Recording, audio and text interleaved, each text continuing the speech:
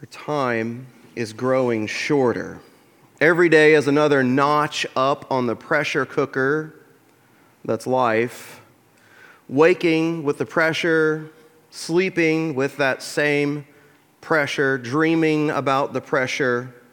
Every month, the pressure intensifies, like the inevitability of the changing of the seasons, month after month, as ominous as a train coming down the trestle, 200 feet off the ground, a trestle which you have to cross. But now there's a train. Her husband doesn't get it. Not really. He cares. He tries. But he doesn't really understand. In fact, he gives her a double portion because of his deep love for her. But no matter that, because everyone else at the temple can see that she's getting a double portion. It doesn't feel like love, it feels like pity. Every year it happens, and the more that it happens, the more that it feels like pity, and it feels like a truckload of shame. It's like a reminder of how broken she is and how not broken others appear to be. It's a reminder of how unfulfilled her life is becoming the more the seasons come and go, year after year, prayer after prayer, tear after tear, endless years and prayers and tears, begging God, trying to live faithfully, walking through pain that's constant, and knowing that you're never living up. Failure is just a persistent foe. Nothing has worked, and they have tried everything. Even the trying is now filled with heartache. In fact, she wishes that her heart would stop so that she could end the heartache. But instead, it's still going, but it's decaying slowly. It's a slow death from the inside. We've all been through a season of trial, a season of testing, a season of endurance, a season of pain or suffering. Some of us may be scarred so deeply that pain shapes a certain way that we respond to some things in our lives, even today. Your season might have been persecution. Your season might have been friends at school who you thought were your best until they turned their back. It might be family that you were really close with, but now they won't take your call. Your season might be battling health, maybe your own, maybe a close friend or relative. The Lord promises comfort and hope all throughout His Word, but sometimes it doesn't feel like anything comforting is happening, and we might begin to wonder, is there any way that faithful believers could renew their hope, or could they strengthen somehow that hope that we're promised in His Word? When we're falling deeper and deeper into despair, or maybe we're at the bottom of our pit of suffering and trial, how does a faithful Christian renew that hope that we gather here because we believe is real? In the first chapter of the first book of Samuel, we'll see a powerful woman of God journey through a season of her life that was filled with just such pain and suffering. Her hope was dim. Her chances were slim. Hannah, who was not only barren, but also mocked and misunderstood by her closest family and friends, finds a way to walk through faithfully those sufferings and those trials. Even her priest accuses her of being drunk when she's praying. She's the ultimate underdog. In fact, when she's at rock bottom, her adversary pushes her harder down. But faithfully, Hannah walks through a season of trial and suffering by clinging to hope. So every one of us maybe not have been in Hannah's specific position. Hannah couldn't conceive for years. But every single one of us, if you haven't yet, you will be soon, will travel through a season of life that is full of pain, suffering, loss, sorrow, grief, misunderstanding, or being wrongly accused in some way, maybe persecution, because it's part of what our culture will call the human experience and what we know is a sin-shattered world. So follow along in your purple handouts as we seek to journey like Hannah, faithfully through a season of pain, of grief, or loss, or misunderstanding, or being misunderstood, or being wrongly accused, and find a way this morning to strengthen our hope. I'm going to begin in Psalm 33, one of the passages Stephen's already read. Our soul waits for the Lord. He's our help and our shield, for our heart is glad in him because we trust in his holy name. Let your steadfast love, O Lord, be upon us, even as we hope in you. Amidst our pain, how does a Christian faithfully wait? Number one, and many of you are going to discover a number 0 here, but let me finish number 1. Hope is strengthened when we choose to persevere. Hope is strengthened when we choose to persevere. You're going to see it again if you didn't get it right now, but I'm going to move to Romans 12, where Paul writes, "Rejoice in hope. Be patient in tribulation, and be constant in prayer." So many of you, I thought, might feel as though if you came to church and we do this big build-up about seasons that are difficult, full of suffering and pain, and I told you to go home and pray, you might leave feeling reminded but a little frustrated. So go ahead and write it on your handout. Write number 0, pray. Because all the way through the first chapter of Samuel, you're going to see her pray. And then in chapter 2, you're going to see her praise God. But I thought some of you might already know the answer. So we're just going to say that one is an understood, that one is a given. We all know that as Paul says so many times through the New Testament letters, we've got to pray. But number 1 is hope is strengthened when we choose to persevere. And I want to read from Romans 5, 1 through 5. And if you're maybe in your own scriptures, you might want to begin highlighting this because it's a very important reminder as Christians who will be persecuted, who will travel through difficult times in life. These words are life. Therefore, since, I want to go fast on verse 1, so let me go. Therefore, since we have been justified by faith, we have peace with God through our Lord Jesus Christ. So number 1 is peace with God. We have peace with God through Jesus Christ. But listen to 2 more things we have. Through him we have also obtained access by faith into this grace in which now we all, plural, we all, y'all, all of us, we all rejoice. Do we rejoice in the fact that life is miserable? No, it says that we rejoice in the hope of the glory of God.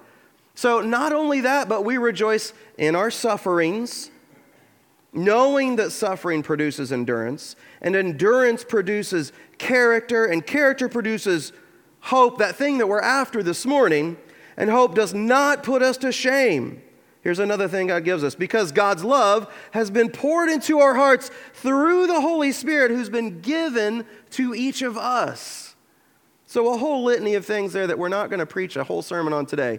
But I want to focus very specifically on the fact that hope is strengthened when we choose to persevere. Now, Hannah could have stopped going to the temple. She could have stopped believing. And you know, you can't stop believing. Don't you do it. Don't stop. We rejoice in the hope of the what, Georgetown? The hope of the glory of God. So as an illustration here, my buddy Hannah, many of our buddy Hannah, we have these really cool pink shirts on that Miss Heather designed, and some of us have purple shirts on because 26 of us, many of us from Georgetown Christian, to varying depths plunged in Deem Lake yesterday, and I would invite you to ask Hannah specifically, how far did Hannah go into that lake? She will tell you, and she'll be honest. But we plunged in that lake because we're supporting the Special Olympics, because our buddy Hannah loves to bowl, and she loves to play baseball. Now, how many of you believe that our buddy Hannah, who has cerebral palsy and who was born with a congenital heart defect, how many of you believe that when Hannah was born, Doug and Heather were like, yay, let's have a party? That's fully insane. That is not what we're talking about here. But instead, the Meltons decide to rejoice in the hope of the glory of God. Not rejoice in the hope, now if Hannah had been healed, we're going to have a big party. But they chose to rejoice in the hope of glorifying God somehow through this very clearly dark time. And the results, well, they don't stop coming. You know, they keep coming. How many of us have ever persevered? We've chosen to persevere through a trial such that you could see something like what happened with Hannah's buddies yesterday. See, Hannah's Frozen Friends have fundraised for 10 years, and we're going to get a 10-year total, and you can do a lot of clapping, but let me get the yesterday's total first. And the Meltons, I think, want me to say thank you for all of your support, because yesterday, Hannah's Frozen Friends raised $17,000, which is more than twice second place for our whole polar plunge. Now, there should be a little clapping because that's a lot of money. But hang on to the big clapping. There's big clapping because in the course of 10 years, because of a choice to persevere through difficulty and seasons of not knowing why or how, choosing to persevere through those times, Hannah and her Frozen Friends were able to raise over $100,000 in 10 years. Woo!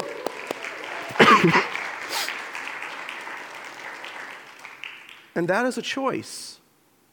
It is a hope to glorify God in the midst of a season of pain and suffering that is a result of a broken, sin-shattered world.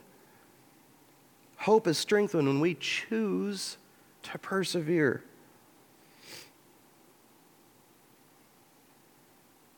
Hope is renewed. And number 2, hope is renewed when we purposefully remind ourselves of God's promises. When we purposefully remind ourselves of God's promises. Now, how many funerals have you been to where you hear the pastor read this from the prophet Isaiah? But they who wait for the Lord shall renew their strength. They shall mount up with wings like what, Georgetown? Like eagles. Waynesville's favorite verse. It reminds us that even in death or even in the suffering of those who are still here, we're going to find strength and hope in the Lord. How weird would it be to go to the funeral of a believer and not hear anything about the hope that both that person who's transitioned to heaven and those who are still here have in Jesus?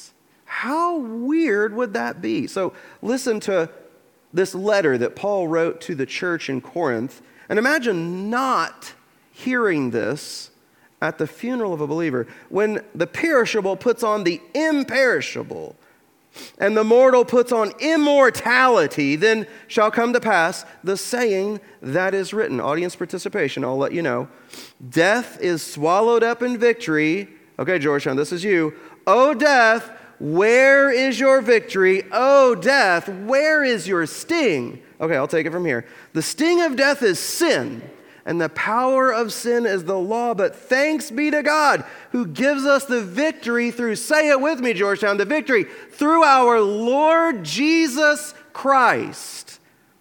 Therefore, my beloved brothers, be steadfast, be immovable, always abounding in the work of the Lord, knowing that in the Lord your labor is not in vain. It sounds like perseverance, and imagine not hearing that at the funeral of a believer. That would just be weird. Can you fathom not hearing Paul's words in a letter to the church in Philippi? In this letter, he writes, "For me to live is Christ, and to die is gain." Imagine not hearing that. It's not something that I can imagine, because when we gather in the face of the presence of death, we purposefully remind ourselves of the hope we have. So our hope is renewed when we purposefully remind ourselves. Now, if we don't make a practice of recalling God's promises, I am not saying they're worthless, but of how much worth are they compared to if we make a habit of reminding ourselves. So Valentine's Day is Tuesday. I didn't see any husbands like, I didn't hear any gasps. So if you did that, that is on you, my friend. But you may want to make a note to get that taken care of today before the big game. But what if you didn't use Valentine's Day to purposefully remind your bride that you loved her? Sit with that for a minute. There would be a rather large consequence, I assure you. Oh, I don't want anything. Has anybody heard that before? If you've heard that, it's not true. That is a hint. Last night, our GCC marriage ministry, led by Pudgy and Kim Mitchell, and Terry and Bev Spine, and Jeff and Erica Ehringer. And did I forget anybody, Pudgy or Kim? I know you guys are the leaders. Lots of helpers, and thank you for all of your help. They provide an evening of tasty food and games that every age could play together in a room that is set for a nice dinner with dresses and suits on. We still played fun games. And then tasty food, don't forget that was amazing food from Amore, very tasty. And then also a reminder that our love for one another is a love that we were given by God to share with our spouse, and that we're to share it like Christ loves the church. So all of those things sort of mixed together, along with some tools for better loving our spouses, because the goal of the marriage ministry is to strengthen marriages, and they do that by reminding spouses that they love each other, which last night was a great example of that. We purposefully reminded ourselves. We equipped ourselves for it. We came and had fun together. We had really tasty food. I don't know if I mentioned that, but it's really good. And we had childcare, which is so critical for love. Critical, isn't it, parents of children? You know it's critical. Yes. And so in Psalm 119:11, the psalmist writes, "I have stored up your word in my heart that I might not sin against you." There's a result of putting God's word in our heart. And even if you don't have it memorized, purposefully reminding ourselves of God's promises can bring us hope. Psalm 119 might be one that you want to remember. In fact, I'm pretty sure you could memorize it. "My comfort in my suffering is this: your promise preserves my life." So number 2, hope is renewed when we purposefully remind ourselves of God's promises. So we're briefly visiting the life of Hannah. We're not doing a deep dive into her life, and you're not going to see number 2 in her life. You're not going to see her purposely reminding herself, but you're going to see that in the whole Testament of Scripture. Number 1 and number 3, however, I think you will see through the life, not the first chapter, but the life of Hannah. So quickly, what we're asking is, how do faithful believers journey through seasons of pain and suffering, trial, loss, grief, misunderstanding, or false accusation, or persecution? How do we faithfully journey through that? And we look at Hannah as an example because Hannah remembers what God has done. Hannah remembers. And we're in number 3 now. Hope is renewed when we remember what God has done. Psalm 143, verse 5, I remember the days of old. I meditate on all that you have done. I ponder the work of your hands. Hannah remembers, and you'll see more of that in chapter 2 where she's giving him praise for all of his works. But I personally could list like 100 things I'm not amazing at. But a fun experiment, and you may or may not be welcome to try this. You'll have to ask my kids. But I think if you asked my kids individually, apart from one another, give me like the top 10 things your dad's not good at. Super fun to consider you doing that now. Maybe don't do this. But if you did do that, and you shouldn't, then they would probably, on all top 10 lists, would probably say, Dad is not good at remembering. And they're so very keenly aware of this that they developed a system where if I say, for instance, Micah, you can have a party on Saturday when we have the polar plunge and date night, Valentine's night, sure, you can have a party. And then Saturday rolls around, and Micah says, my friends are coming over. And of course, what does Dad say? No, they're not. We've got date night. And Micah's thinking, you said. So they've developed a system where they'll text me and Andrea to say, Dad said on this day that thus and such would happen. And then we just scroll through the text very respectfully, typically. And I'm reminded then of what I said I would do because I'm not amazing at remembering. And you know, there's another group of people who have the same exact problem. And those people were like Jewish Christians. They were Jews, but they converted to Christianity. And they were not in Jerusalem. They lived scattered in what would be called the diaspora, or a variety of cities that weren't Jerusalem. So here is a letter written to those people that's trying to remind them of the life that is available in Jesus, and to remind them of the gift of eternal life, and to remind them of the privilege and the peace that is now a part of our everyday lives as Christ followers. It's this letter, I'm just going to read from a segment we've labeled chapter 10, verse 32 and following. But the author is going to say one time the word remember, but I want you to hear this author try to remind those people who are thinking, maybe I should just go back to the law. Maybe I should just go back to those Jewish ways because life is becoming really difficult. These trials are not letting up. This suffering is not worth it. And I didn't encounter that when I was a Jew. The author says, remember those earlier days after you'd received the light when you endured in a great conflict, full of suffering. Sometimes you were publicly exposed to insult and persecution. At other times, you stood side by side with those who were so treated. You suffered along with those in prison, and you joyfully accepted the confiscation of your property because you knew that you yourselves had better and lasting possessions. So do not throw away your confidence. It will be richly rewarded. You need to persevere so that when you have done the will of God, you will receive what He has promised. The writer is reminding them when they want to turn back to their old ways. He's reminding them of what God has done amidst their suffering. Through their victories in seasons of pain, God is moving among them and strengthening them.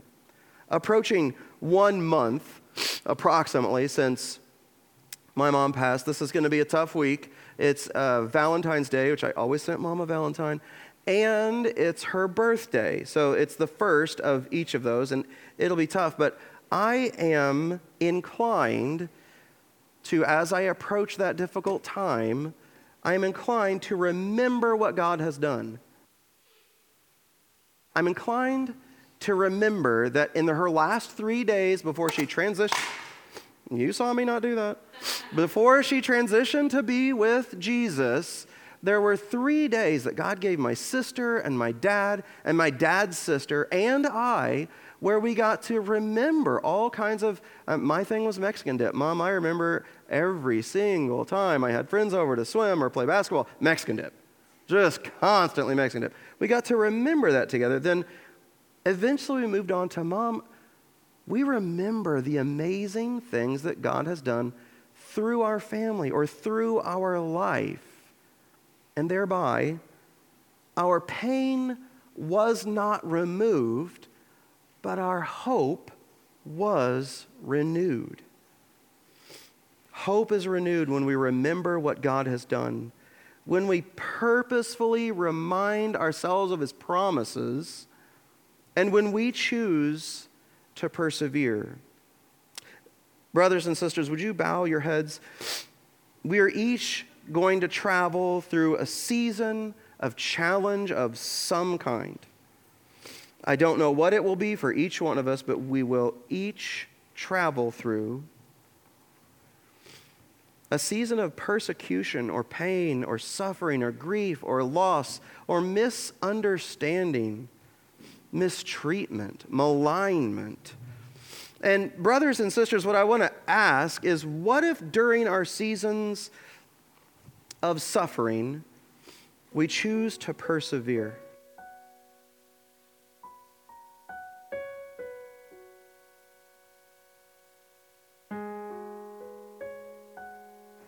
How will our families, our neighbors, our brothers and sisters, maybe people that don't even live approximately geographically close, but people with whom we share faith in Christ, what if as we purposefully remind ourselves of God's promises, when we find ourselves in a season like a depth of despair, what will happen in our hearts and lives? How will our neighbors take note as we walk through a season of drought and storm, but with hope because we remember what God has done? Whatever the season, maybe it's a season of anxiety and mental health struggle. Our desire is to be a fully devoted follower of Jesus Christ. And as we encounter these dark seasons, we desire to see God get the glory when the light of Jesus is reflected out of our darkness into a culture that doesn't have hope. Brothers and sisters, may we, like Hannah, renew our hope. May we turn to God in prayer. May we believe His word, a word that Hannah received from the priest, a word that we'll receive as we open His word. Today, maybe some of you are without the eternal hope, the peace, the grace that comes from accepting Jesus. Today is the day for you to make the decision to say, I need hope eternal, and to join this family by coming down front. Not everything happens today, but it can. We can have a conversation and you can join the family. Maybe today is a day that you say, I'm just struggling with a lot of darkness and I am in one of those seasons we're talking about this morning, and I need prayer. And this is a morning for that. There is a place and a space for that prayer this morning, if you would come to the front. Father God, it's our prayer that this morning you would be glorified by our choice, whatever that may be, to suffer alongside someone who is walking through a tough season, or to trust you in a season of darkness and despair of our own. Father, in a storm of life, it's our desire that you would help us to turn to you in prayer, to choose to persevere, to remember your promises, and to recall what you have done in our lives, that you might receive the glory as we travel through the seasons of life. We pray this in Jesus' name.